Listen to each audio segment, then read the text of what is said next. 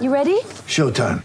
On May 3rd, summer starts with The Fall Guy. Let's do it later. Let's drink a spicy margarita. Make some bad decisions. Yes!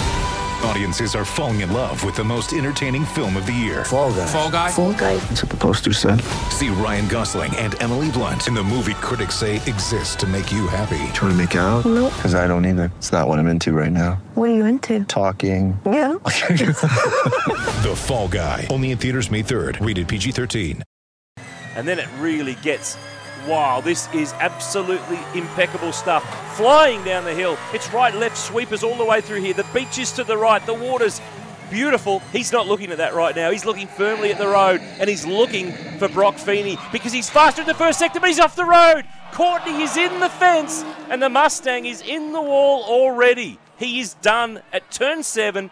The left-hander, serious damage to the right front of this car. Courtney's okay, but it is over.